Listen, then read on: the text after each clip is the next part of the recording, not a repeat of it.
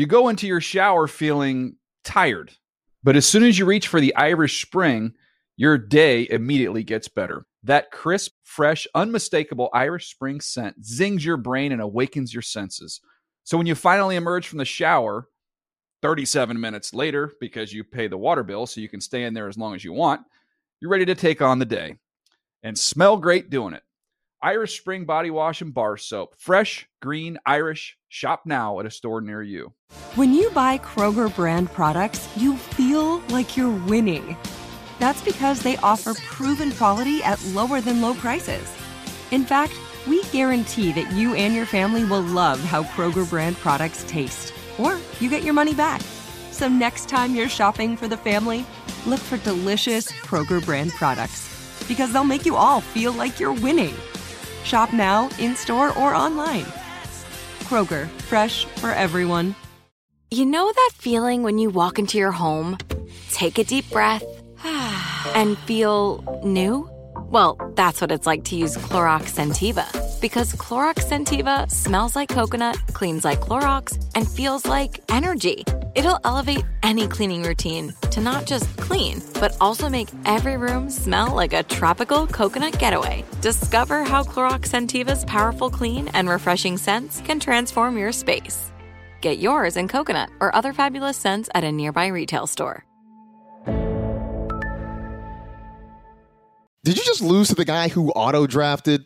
Are you screaming at your TV again because Ted Ginn dropped the pass, but you know he can't hear you anyway?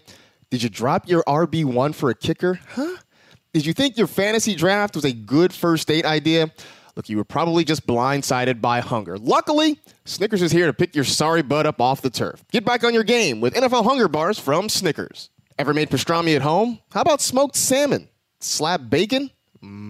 Bacon. Duck confit? Because, you know, we all do that at home, right? It's easy to make all of that and more right at home with Joule Sous Vide. Joule makes it easy to try cooking new recipes and cuts of meat at home because there's zero guesswork and food is never under or overcooked, which, you know, you hate guesswork when it comes to cooking food. Anyway, Joule heats food to the exact right temperature and holds it there. Beef, poultry, pork, seafood, veggies, desserts, pretty much everything comes out exactly the way you like it. To get yours, visit chefsteps.com/Joule and use code FANTASY to get $15 off for a limited time. That's chefsteps.com/Joule, Joule, code FANTASY. Joule, perfect food every time.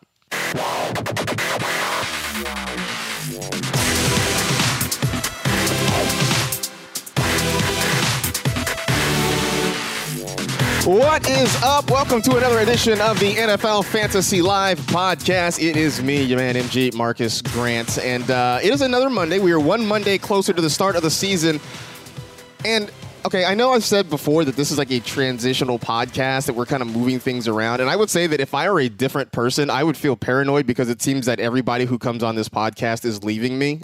You know, we had producer Christina. She has been reassigned, I think, to other departments because I don't know, maybe I did something. So instead, it's Eddie Spaghetti, Eddie Murphy. Welcome to the show. It's us, right? We're here for a while, right? Yeah, I'm not going anywhere. I'm the one guy who will stand by you, Marcus, so don't worry. I mean, I feel like, you know, I'll stand by you. Like, I just need somebody like to, you know, just help me through this. Like, I feel bad. Everybody's leaving me. So I'm a fantasy guy, and they brought this opportunity up to me, and I was like, 100%, I'm in on this. There's no ifs, ands, or buts. I'm here. Sounds good. Now, you said you already had a couple of drafts, right? I had my big one. I've had since 2006, and I had it very riskily, like before the third preseason game. Ooh. And but it was just a schedule thing, and I'm the only West Coaster in the league. All my friends back in the East Coast, like, we got to do it this day. There's vacations and other stuff. So I was like, okay, fine, I'll do it. Got up at 6 a.m., did my draft, and now my fingers are just crossed the entire time that there's no injuries going on whatsoever. Right. That's always the risk of drafting before the third week of the preseason. So welcome aboard, Eddie. I'm glad we're here. Let's team up. Looking forward to it. We're gonna be a super team. Joining me on this side of the glass, the guy you can read his work on NFL.com and Around the NFL. You hear him regularly on the Around the NFL podcast. Gentleman of leisure, one of the best writers that I enjoy reading, and just an all-around swell guy. It's Mark Sessler. How are you? I'm doing great. Listen, I will say one thing out of the gate. I know a lot of people fast forward through the ads to get to you, but you're the person reading the ads. I thought you did a fantastic job. We're here in Los Angeles. Thank you. you could always pick up an extra 15 to 20 G's a year as an ad reader or a voiceover artist. I don't know why you and Dan Hansis, the other ad readers around, they're grooming you for a much more lucrative career. You know what? I've always wanted to do like a book on tape, like one of those sort of books on tape, which I think would be great. I don't know what kind of book I would read. Maybe like a Nancy Drew. That'd be awesome, right? Yeah, I think you would excel at that. I'd be all about doing that. So, but welcome to the show. I'm glad I had Dan Hansis on. I was on your show not too long ago for the fantasy, the extravaganza. Yes, the extravaganza, and you made it. I mean, you made it that.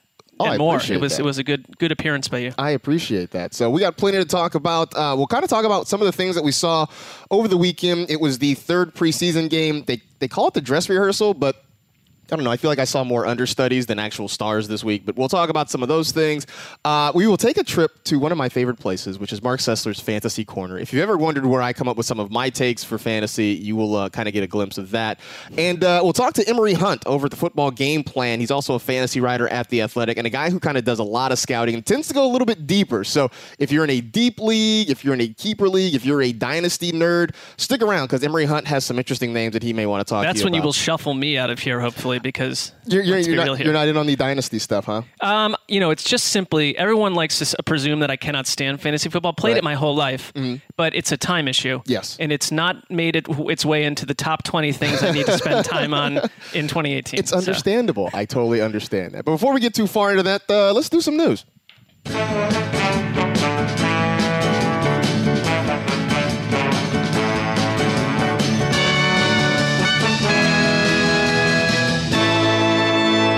Let's do the news. All right, we will start in Philadelphia. I love it. I just love gauging people's reactions when they hear that. That is, I mean, that woman in general, I don't know. It's not a real person, obviously, right? Correct. It's a computer-generated woman, which is, there's issues there potentially. But I like the voice. I like that she's branching out and saying new things now, too. Right. She's growing in intelligence, which is scary. Which is kind of scary. I saw Ex Machina, and that thing didn't work out well for Oscar Isaac in the end. We'll start in Philadelphia. Carson Wentz still is not cleared for contact. There's questions about whether or not he'll start the season on the PUP list, which means he's out for the first 6 weeks. Nick Foles did not look great over the weekend. That goes without saying. But if you're the Eagles, does it make sense to even rush him back? You kind of have a grace period. You've won a Super Bowl. Does it make sense to even rush him back for week 1 now? I mean, I don't think so. The one thing about the start of the NFL season is that there's all this tracking where players are going to be by week 1 and week 2. And for fantasy, it matters a lot. That I get. But from a football angle, weeks 1 through 4, good teams are still figuring out who they are, and it's a medical issue with Carson Wentz. If there's any reason that they're holding him back right now, and that doesn't change 10 nights from now on Thursday night against the Falcons, no, I wouldn't rush him in. And are we supposed to be in a panic mode over the Eagles' offense when, if you really looked at their starting units, there are legit players not on the field sprinkled, each time in each one of these games? They've been inept, but I'm not ready to panic yet entirely. Yeah, I mean, I think from a football standpoint, not at all. I know that, for the fantasy folks out there, they're drafting him. I'm looking right now. He's like kind of a 7th, 8th round draft pick, and it just seems risky, especially if he's not going to be there for the first 6 weeks of the season. That's literally about half of your fantasy regular season that you don't have a quarterback. Yeah, but I can't be counting on him if that's the case. You can't be. You just can't. You can't count on him at all. So that's one to keep an eye on, just because again, I feel like the Eagles have a grace period now. Like they have their franchise quarterback, they have their Super Bowl titles. So it's not. It's funny that we had Colleen on our show, and I thought that she would be. She's been on 2 or 3 months of vacation, traveling all throughout Europe and Northern Africa, and now she's back. And I thought she'd be sailing on a cloud with this Eagles team.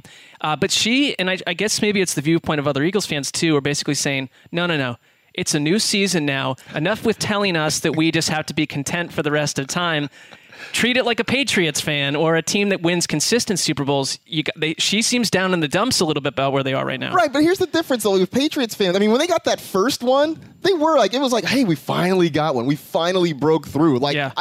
I would understand that if we are 5 years down the road and the Eagles had won a couple more times. Look, as a Golden State Warriors fan, I was thrilled to get the first one. Like now, we've won a few of them, so like now I'm greedy and like I want them to compete. But the first one, I was like, hey, I can die a happy fan. Yeah, like the greedy switch flips at some point. It's not right. It shouldn't be right after the first altering title that changes the town forever. Right. So, again, Philly is, it's known for its patience with its sports teams. So we'll see how that goes. In Jacksonville, Marquise Lee was carted off over the weekend with a knee injury. The update this morning was that he will have surgery, and he is going to be done for the year.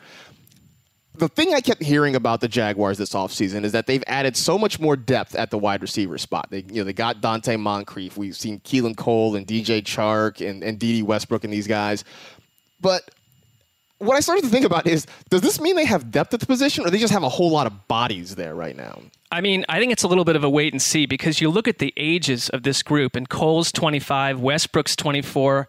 Moncrief, I think, is... let's find out what Dante Moncrief's going to give a team at this point, 25. But I think the DJ Chark, like the buzz on him has been pretty positive. He's only 21. So can they... It's almost like a Fab Five Michigan scenario where maybe they all grow together. You lose someone to a contract situation. But will they really be... Are they deep? I don't see them as... There are much deeper... where we know the talent base, wide receiving cores around the league right now. Is it...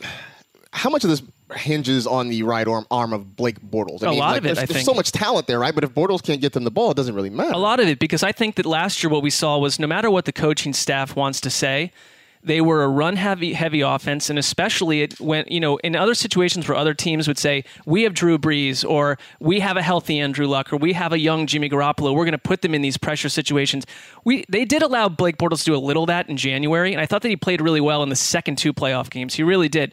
But this preseason, if there's someone that I would be a little bit concerned about, it's him, because the regression with him is always dunderheaded, not seeing the field, turnovers, and he's not playing against a full range of starters when he's out there. So, yeah, I think that he impacts the fantasy value and real life value of every one of these receivers. Yeah, I mean, I know that these receivers are guys that are coming off the board kind of late in drafts. They are sort of dart throws a little bit. Everybody's trying to find it. The thing that's been frustrating if you're tracking the Jaguars wide receivers is that it feels like every Jaguars beat writer has a different guy that they're focused on, right? They're all positive. All the reports are great.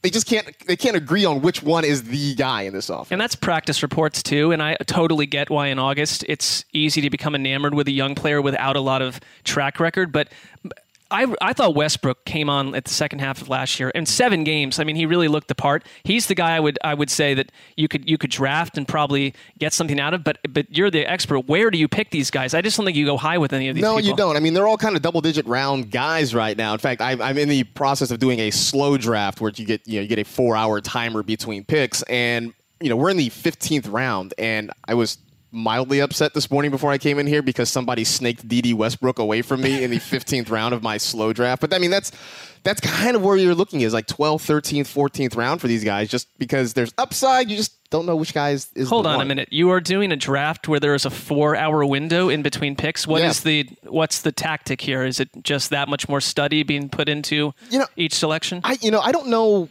I don't really understand. I mean, I've been in a lot of slow drafts. I don't really understand why they became a thing.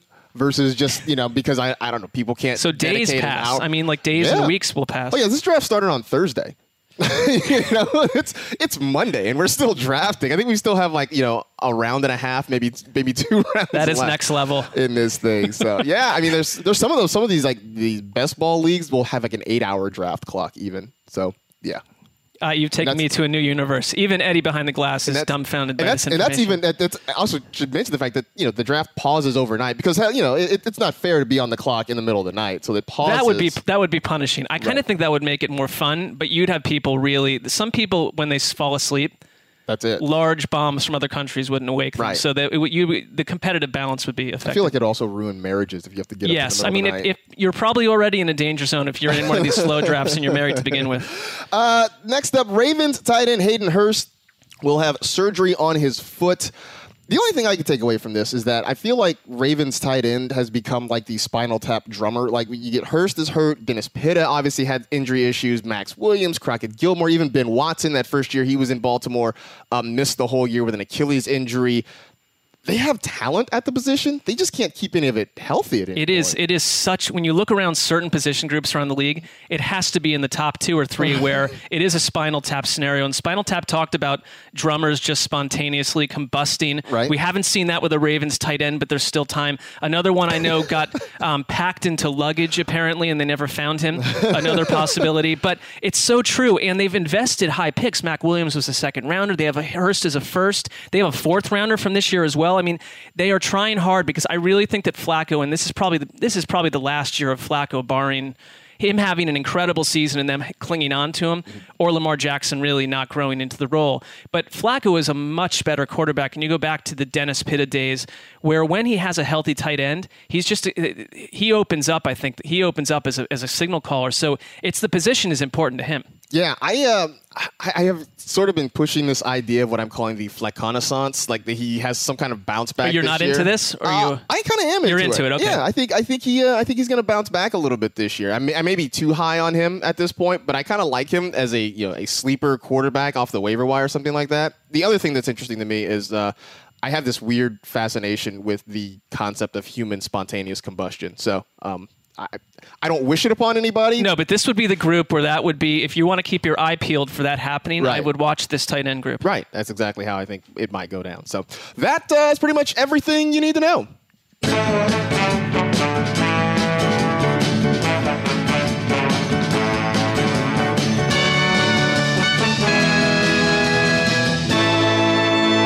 Well, that was the news. All right. The wait is nearly over. Football is almost here. Actually, football is here. I mean, we're talking about this all the time anyway, which means it's fantasy football season, and FanDuel has never been more fun or easy to play. Look, if you're not a fantasy expert, and really, I mean, who among us is, then FanDuel is clearly the place to play. FanDuel has something for everyone, and there are more ways to win than ever before. Don't believe us? How does this sound? This season, FanDuel is running a free, F-R-E-E, $250,000 Survivor contest. This is the biggest free Survivor contest ever. Here's how it works. You pick one team to win each week. You can't reuse that team again for the rest of the season. This locks before week 1, so don't miss your chance and sign up now. Look, I'll tell you about this. These Survivor contests are always exciting, especially on a Sunday afternoon when the one team that everybody thinks is going to win is suddenly on the ropes. You know, if you last year took the Patriots in week 1 of your Survivor pool, you were kind of out of luck after they lost to the Chiefs. So good luck about that. But it should be exciting. FanDuel, a great place to play, so make sure you get on board again. To get into that free $250,000 Survivor contest, just go to FanDuel.com/FantasyLive. That's FanDuel.com/FantasyLive. Plus, new users get a $20 bonus when they make their first deposit on FanDuel. I mean, it's a free $20. How often do you walk down the street and find $20 on the ground? Almost never. So might jump in, get that free $20. Come play with me and a whole bunch of other folks at FanDuel.com/FantasyLive. All right. Week 3 of the preseason. They call it the dress rehearsal because that's supposedly when teams kind of show at least as much as they plan to show in the preseason. You see a lot of the starters for an extended period of time and a whole lot goes on. The biggest thing, it started Friday night, I believe it was. Adrian Peterson got on the field for Washington, and as our pal Chris Wessling wrote, states his case for the featured running back role. All I know, Mark, is that when he got his first carry, my Twitter timeline was like a slot machine, and everybody in the world tweeted that he ran for 7 full yards on his first carry of the game, and it just got more exciting, from there. I don't know. I'm just not buying it. Everybody seems to be buying in, and I'm just not right I know now. Chris Wessling is because he's been pounding the table for Adrian Peterson all offseason, and I think there's just this understandably deeply embedded belief that Adrian Peterson is somewhat ageless compared to what his actual age is, and he's always there to surprise you. And the question is, like, do you bring him onto this Redskins team if he doesn't have a very legitimate chance to start? Because I don't think he really wanted to be. He was not a wonderful presence in New Orleans when he found out he was not going to be, not even the number 2 guy for the first 4 weeks. He goes to Arizona and he sandblasts the Tampa Bay Buccaneers last year for like 130-something yards. Right. Then he comes out and does it again 2 weeks later to the Niners for 159. So suddenly you thought, what were the Saints doing? They had this guy, this incredible force. We all knew about him, and he is unleashed, but he did very little for the rest of the year. So my question is not about how we'll start, because I think he'll start well. I think it's one of the few teams that were a good fit for him too. But the question is, what do you get over 16 weeks, and where are we in November and December? And it's beyond me to doubt him at this point, because every time one does, he seems to turn around and prove people wrong. But also, Father Time typically wins these battles also. Right. I mean, the thing I worry about with him is that he is a guy who traditionally has needed 25 or so carries, 25 or so touches to really, truly be effective. And it's a backfield that still has, and I'm not saying any of these guys are world beaters, but Samaje Perine is still there. Rob Kelly is still there. Chris Thompson is going to get on the field at some point. So I don't see that opportunity to get him that kind of opportunity. And plus the fact is, the big thing that the Saints ran into with him is that when he was on the field, everybody knew what they were going to do. Right. They were just going to run the football. And unless something about Adrian Peterson has changed in the last year, I feel like he's still that guy that everybody you're just telegraphing what you're doing when he's back there. Yeah, and in the days past, the entire defense can know he's going to run the football. He's still going to run through you for 180 yards. He was unstoppable. And now, I mean, there are a couple backs like that, and that's what made the fit so hard. I think Chris Thompson gives you someone that he's already your third down dude. He's your passing specialist. I don't know if his role changes that much, and maybe that kind of helps. That you already know that whoever was going to be there on down 1 and 2 probably wasn't going to be the third down specialist anyways. But losing Darius Geis, I think that just their whole plan changed. They're the one team that had that first round pick where it's like, ouch, man, we lost the guy we were going to lean on. He looked good too. Yeah, no, absolutely. I completely agree with that. But I'm curious, and I know, after what happened over the weekend, I started seeing Adrian Peterson get drafted in the single digits in fantasy drafts, and that made my brain itch. So I couldn't quite get down with that. Is that people they know the name, and so they're? I think there's a lot of that. Yeah. I think there's a combination of people who just know the name and do it, and I think there's just people who just genuinely get too hyped up over what they see in preseason games. Probably these guys drafting before week 3, right? Eddie's exactly. Friends. Who are these people? He's nuts there. Up to New York, Sam Darnold looking strong again, and it looks like he has locked down the Jets' starting quarterback job. I mean, I guess this part doesn't surprise me. They spent the number 3 pick overall on him. They have high hopes for the guy. He's played well. My biggest question is, why hasn't a Teddy Bridgewater trade happened yet? I think there's probably a lot of pride inside a team, because with the Jaguars would make a lot of sense, but they just spent an all off season floating endless wind about how much they believe in Blake Bortles, and they gave him a contract extension, and they didn't draft anyone to really come in and compete with him. And so a trade, I think, would need to be when their hand is forced because they're 1 and 2 or 1 and 3, and suddenly they realize, listen, jobs are on the line here. We've got to figure this quarterback thing out. The other thing is, if I'm the Jets, I don't give anyone Teddy Bridgewater right now. I would dangle that carrot out there and let you want a team that deals with an injury, and then you want the Jaguars to get into a bidding war. Then Mike Maccagnan looks very smart. Yeah, I know that was one of the things you wrote about recently. You had 4 preseason trades that need to happen, and that was sort of one of them. And I think they would have killed me if I didn't put that in there. I know, but that's one, watching the Jets the last couple of games that, Twitter has just gone nuts, right? Insert team that needs a quarterback, backup quarterback, trade for Teddy. And maybe you're right. Maybe the Jets are just trying to let this build and trying to build that value. And we don't know that the Jaguars have reached out. There are apparently 2 other teams that have 2 teams that have reached out. Maybe one of them is the Jaguars. But is he someone that you plug in as a starter right away? He has looked good. Mm-hmm. And it's funny because the Bridgewater injury is one of the last, outside of Jimmy G, the big quarterback trades, because that injury forced the Eagles, or got the Eagles the chance to send Sam Bradford to Minnesota, creating that 3-headed quarterback mess that sent Teddy Bridgewater sailing out the building this offseason. Yeah. So, please. No, I think you're right. And this is the thing. I keep telling people, obviously for fantasy, you're not drafting Teddy Bridgewater, but just knowing that in this league, quarterbacks get hurt often, that wherever he goes, there's a chance we could see Teddy Bridgewater playing this year. My other question, and I kind of kicked this around with some friends, is that this is the first time in recent memory that you can go through the list of nearly every team, not all 32, but close to, and there's at least a decent quarterback on the roster. This feels like the deepest quarterback season we've had in a while. It really does, and I'm thinking back. I saw the rundown here and I was thinking back like my whole life because there were always crappy quarterbacks starting. Every team's had a few. And we're sort of in this balance right now. There are 5 rookies and the book is not written on any of them. So there's hope with all of them. And so they're sitting there as like that candidate. You could say, well, we could build this franchise around that person. But it's about time though, because we're about to lose Brady, Breeze, Big Ben, Eli Manning, and Phillip Rivers, in the near future. And so we're going to be back in that situation. We need a 5-pack of players to come replace that 5-pack. Yeah, I agree. And I think, just kind of spitballing here, Deshaun Watson looks like he could jump in there. Curious to see what we get out of, Jimmy Garoppolo now. Patrick Mahomes. I don't know. Are we willing to put Jared Goff in there just yet? I am with that coach. And also I thought that I was last offseason, I was quite annoyed that everyone was assuming Jared Goff was going to become great, and then he had quite a nice season, and I think that the offense around him is really strong at this point. I feel like the guy that never gets mentioned right now is Mitch Trubisky. He really just never gets mentioned. I feel like he is still so much of an unknown, right? Very much. Last year, he struggled, but he didn't really have anything around him to help out. And then this year, everybody's excited about Matt Nagy and what that offense could be, but at the same time, we've seen very little of Mitch Trubisky in this preseason. They've shown, I guess maybe to their credit, they've shown literally nothing about what they're going to do. Right. But it is interesting just because there's the Q rating on Mitch Trubisky is lower than some of these other guys at this point where you think it would be exploding right now. Yeah, no, I'm curious. I have high hopes for Mitch Trubisky. I just kind of want to see it before I kind of weigh in fully.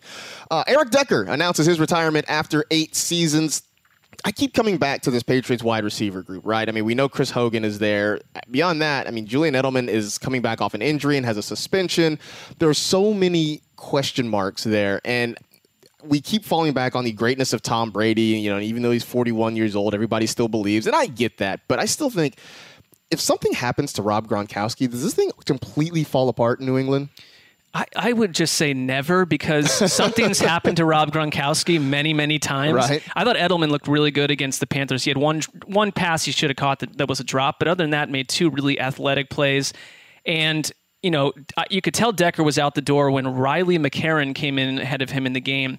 They used a lot of Philip Dorsett and Cordero Patterson in that game, and those guys have speed, but it's hard to project either one of them, especially Dorsett was there all last year as like high-volume dudes in that offense. So they do need like someone to step up. And I do have faith in them though, because the Bills had no idea what to do with Chris Hogan. The Patriots turned him into a really talented wideout who I nearly won a sandwich bet off of in the Super Bowl by saying he would have 180 yards. I think he had like about 120 something.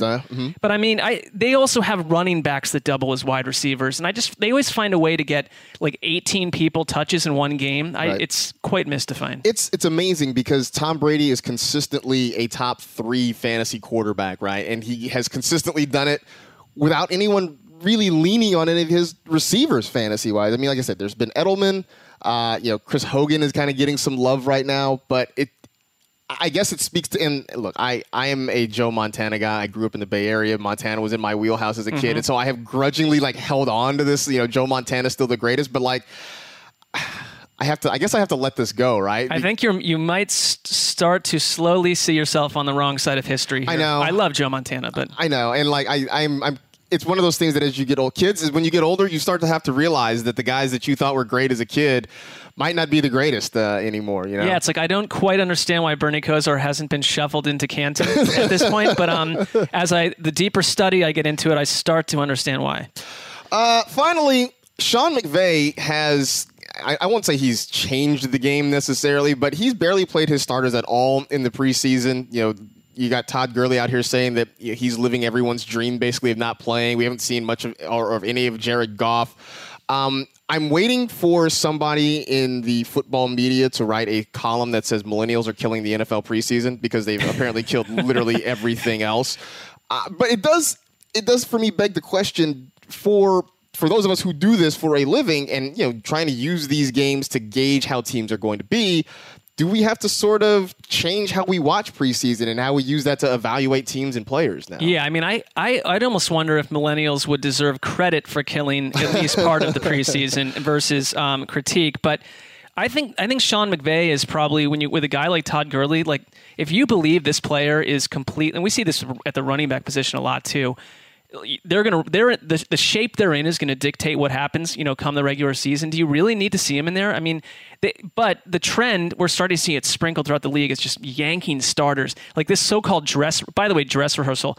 It is meant to be for when you're in a play and you're in street clothes, and then it's like, let's all get into our dresses and our top hats, and suddenly it feels a little more real.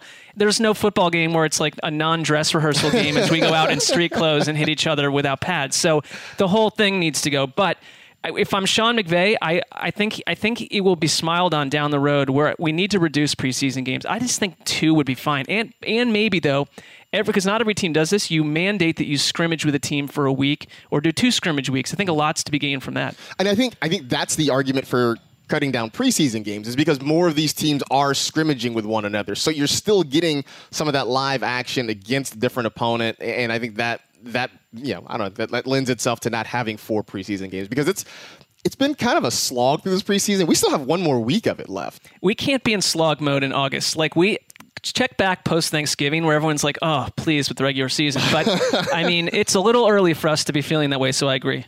Well, we'll keep an eye on the rest of the preseason, but first, everyone knows about the risks of drunk driving. You could get in a crash, people could get hurt or killed, but let's take a moment to look at some surprising statistics.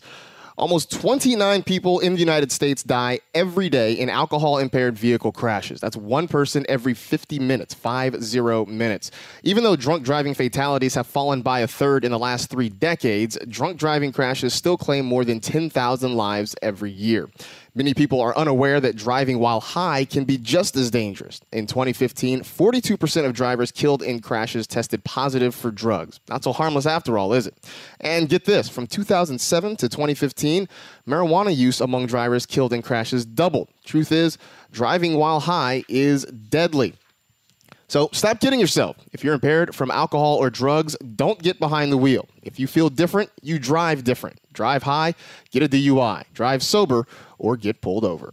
Part of what I like to do here is to try and learn stuff and try to hopefully educate all you guys out there listening to some stuff, because I think being smarter about football makes you smarter about fantasy football. And so I went and found a guy who has done a lot of scouting, kind of looks at guys on a deeper level, and has some kind of deeper names for folks in deeper leagues and some dynasty leagues, names that we haven't talked about a whole lot, but could have some potential fantasy value depending on who you play or where you play.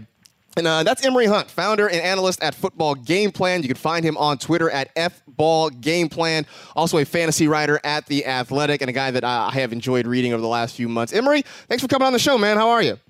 I'm fine, Marcus, man. I appreciate you having me on. Dude, I'm glad to have you on. First, I want to start. You did an article for Fantasy Traviesas, which, usually it's generally just sleepers, but you wanted to not call it sleepers because there are a gazillion sleeper articles out there. So I will tell you that your title immediately worked on me. I was like, what is a Traviesa? And so I clicked on it.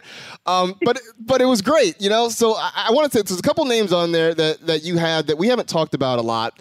The first one is Tavon Austin. And I bring this up because, so a couple of years ago, I went out on a limb and said that it was going to be the big breakout year for Tavon Austin. The Rams had just signed him to a big extension. I thought for sure that meant that big, great things were coming for him.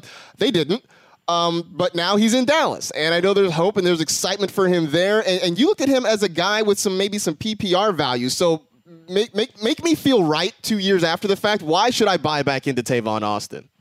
Well, you are always right, man. It's always about the long with guys like this, right? Because I feel like the same thing is going on with Cordarrelle Patterson. But as far as Tavon Austin, we live in a world nowadays where people look at it's almost like it's old school where people want guys to do one thing and one thing only. There's only one way to play the receiver position. But when you look at Tavon Austin and you think about his unique set of skills, like, man, we have to find ways to get him the football.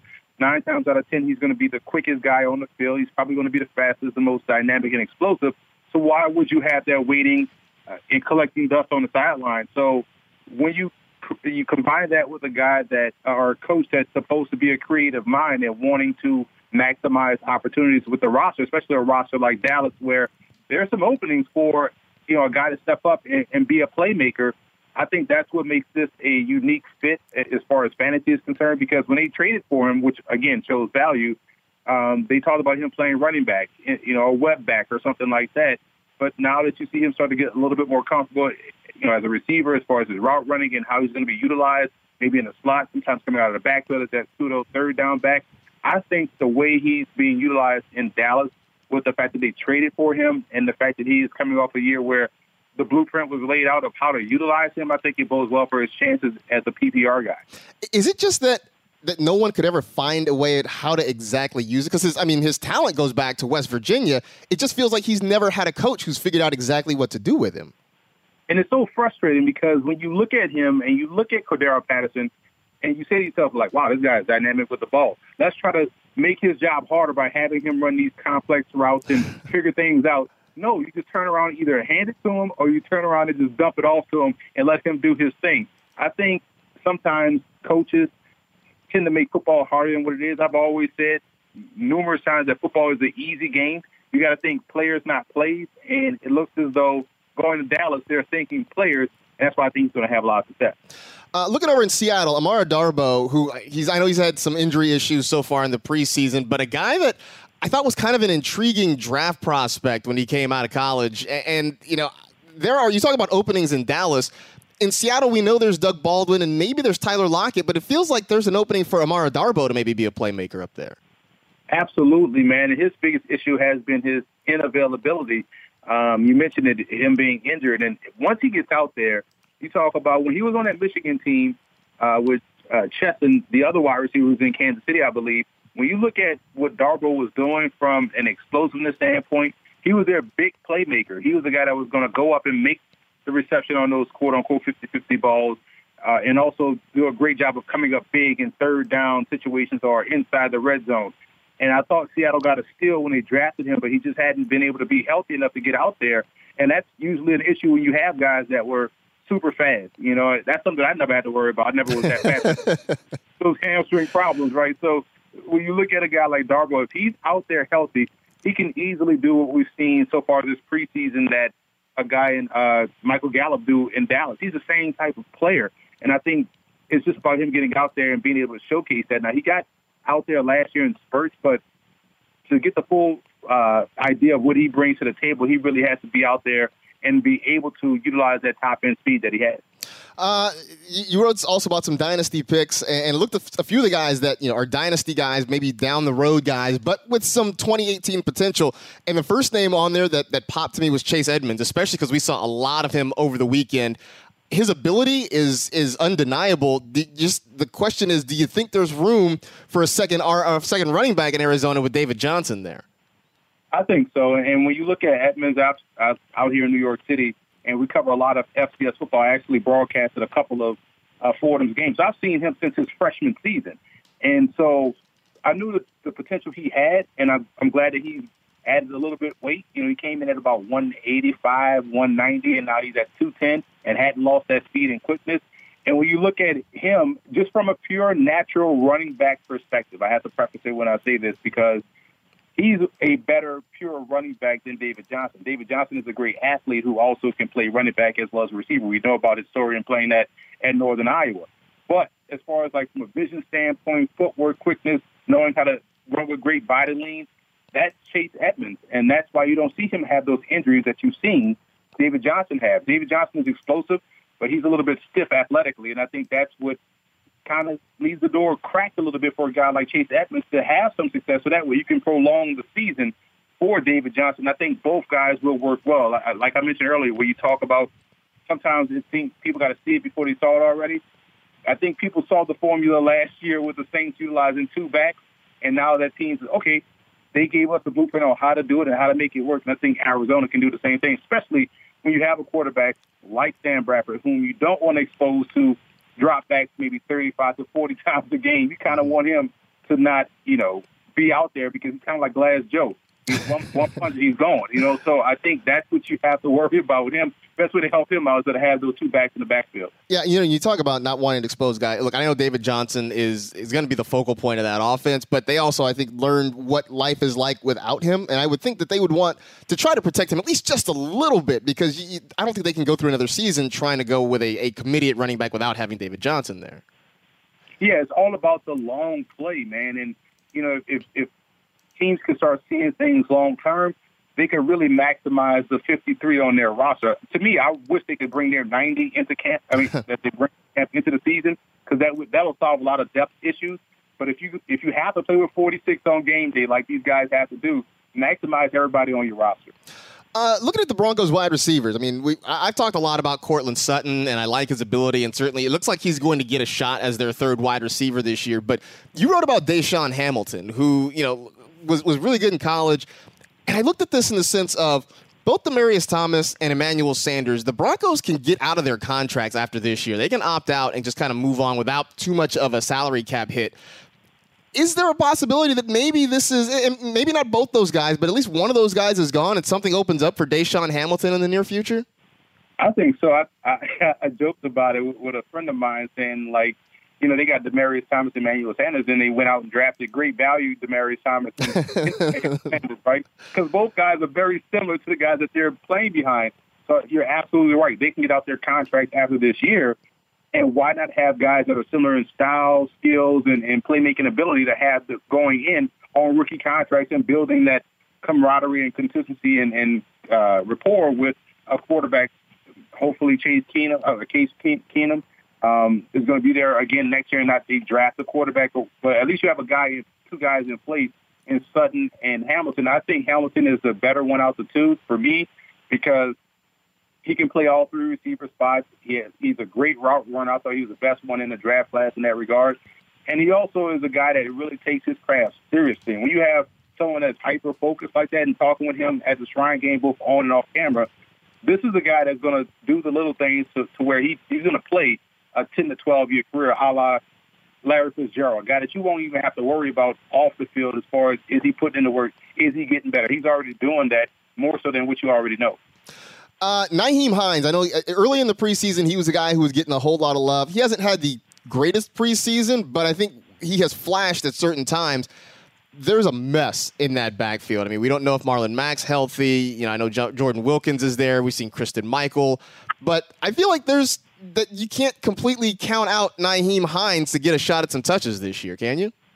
No, you can't at all. And I think with Hines, and this is what I've seen from him, and just going back from my experience, when you are a running back, you're thinking too much out there. You're not really playing what you are normally used to playing. And I see that a lot with Hines. I see him trying to figure out what's going on, or am I taking the right steps, or am I picking up the right blitz, or is that cutback going to be there instead of just trusting his instinct and running? I think as stuff starts to slow down and he gets more comfortable to where he should be and what he's supposed to do, we'll see the Nyheim Hines that we saw at NC State and the one that everyone was talking about preseason. I do believe talent usually wins out in the end, and you can't coach speed, you can't coach elusiveness, you can't coach a guy that can score from anywhere on the field, and he has all of those things. Now, he may not be the starter, but as a third down guy, like I said before, he could be their version of Duke Johnson and what he brings to the table in the backfield. He just got to get rid of that 42, number one. No doubt. And plus, I mean, keep in mind, you're talking about dynasty picks. These aren't necessarily guys that will necessarily flash in a big way this year, but maybe have some future down the road. One other one I want to talk to you about, you wrote about Jonathan Williams, and we know the first 4 weeks of the season, there's no Mark Ingram there in New Orleans. I just don't believe that Alvin Kamara is going to somehow absorb all these opportunities. I can't see him suddenly being a guy who gets 30 touches a game. The Boston Scott Jonathan Williams battle has been interesting to watch. You kind of side with Jay Will in that one. Why is that?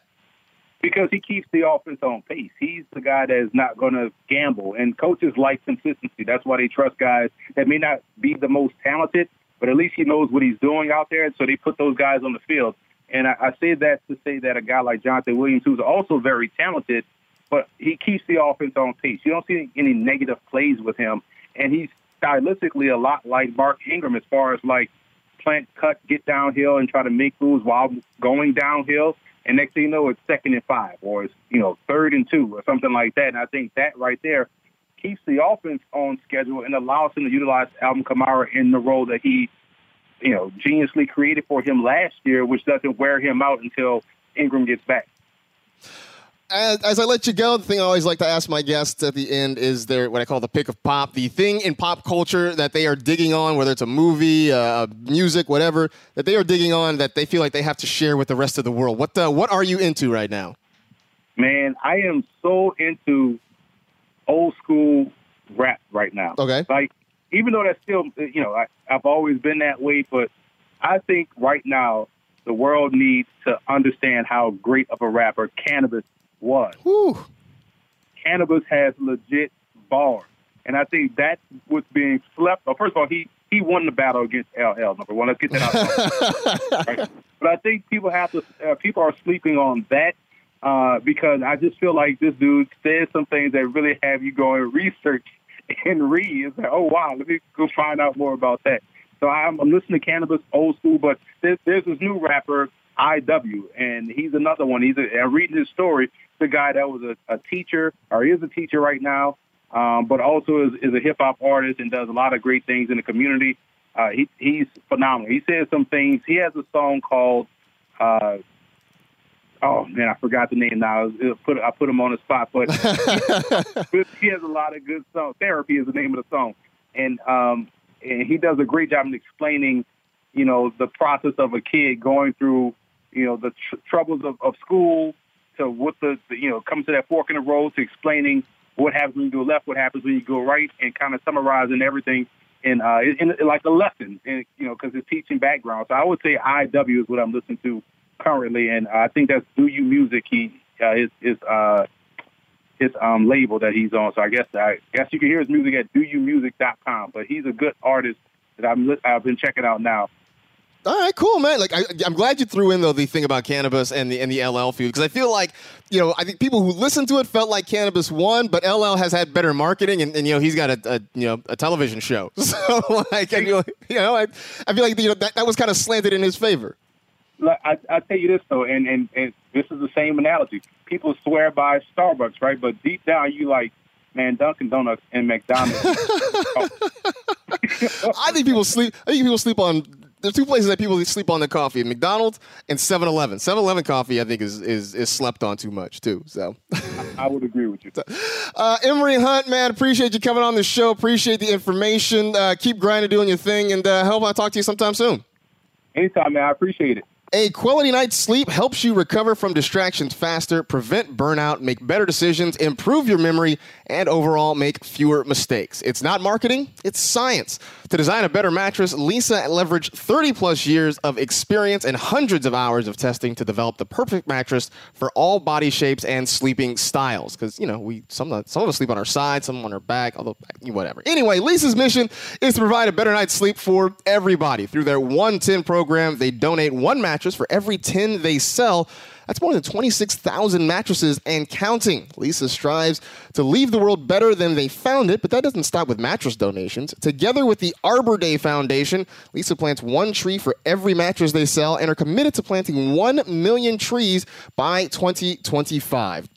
Don't miss these summer savings. Get $160 off a Leesa mattress at leesa.com/live. That's Leesa, LEESA.com/live, LIVE, because you know how to spell that, for $160 off. Leesa, a better place to sleep. Want to thank Emory Hunt for stopping by the show. Of course, you can find him on Twitter at FBallGamePlan, also a fantasy writer at The Athletic. Find his work at Football Game Plan. It is fantastic. But, of course, doing this job means I have to kind of scour and get information wherever I can. Part of doing this is using Twitter and the internet and just the world at large as sort of a laboratory to kind of build my information and my knowledge. But I sometimes have to go to some unorthodox spots. And one of my favorite spots to go to is the Mark Sessler Fantasy Corner. So if you want to know where I get some of my tips, just turn to Mark Sessler. He's got a missive for us from the Fantasy Corner. What's going on over there, Corner, Mark? Listen, I'll tell you what. Good thing is, this was a nugget that got left out of our fantasy extravaganza, so I'm glad that there's a forum where we can share it, because It was sitting out there as a bit of deep knowledge that I would say if you're one of these people in 16-team leagues, right, that exists, correct? They do exist, yeah. And even if you drafted before the third preseason game like Eddie and someone got hurt and you're out on the outs, you need a deep prospect. I would suggest a 13th to 14th round flyer on Houston Texans receptionist Courtney Hazen. Marcus, she's a real person. You can look her up on the Texans website. I have it firsthand from a plant within the Texans org that Miss Hazen is a rising star inside the building. In quotes, there was a time right after the draft when Hazen had 9 separate phone lines lit up like a Christmas tree, my source told me. And like a focused warbot, she methodically shipped every caller to the correct destination, but also shut down caller number 5, a suspicious-sounding man asking to talk with Coach Bill O'Brien about some fixes to the coach's 40-foot yacht. Having done her homework, Hazen already knew that O'Brien denounces boating as a leisure activity and casually, but with authority, told caller number 5, "I will not patch you through, mister. Good day to you." We know that Hazen has mad skills, but she can't get cocky about her rise. My resolution for Courtney is pulled from a WikiHow article on how to grow as a receptionist. Take heed. Number 1, love the ringing phone. Start by understanding when that phone rings, it's a good thing. If the phone quits ringing, we wouldn't need you. 2, love your job. 3, leave the attitude at home, Eddie. 4, the customer should become your passion. 5, remember the 3 E's of the perfect receptionist. Enunciate with enthusiasm so you can be effective.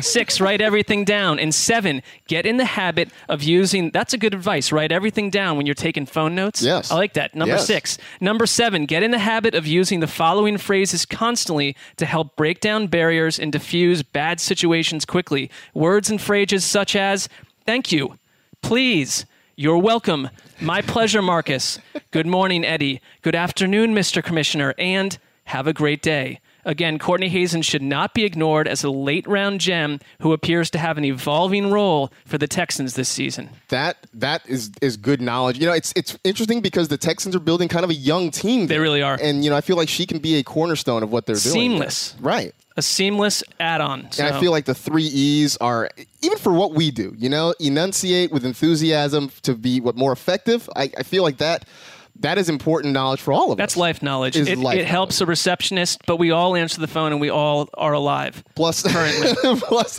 the fact that she's writing down notes, which makes her better than some roommates I had. Well, I will be honest. I'm not sure she's doing all of these things. I think it's a check yourself at the door. Make sure that you're doing these 7 things. But I would assume she is. She sounds very talented. Absolutely. So, again, these are all the things you need to be armed with when you go into your fantasy draft. Mark, I appreciate the visit to the Fantasy Corner. And thanks for just stopping by the show. It was fun. Absolutely. Listen, let's do it again, maybe to the annoyance of the listener. Absolutely. Absolutely do it again. So thanks to Mark Sessler for stopping by. Thank you to Emery Hunt for stopping by. That'll do it for this edition of the NFL Fantasy Live Podcast. Thanks to Eddie Murphy behind the glass as well. And always remember, sometimes your purpose in life is to serve as a warning for others. I'll see you on Thursday.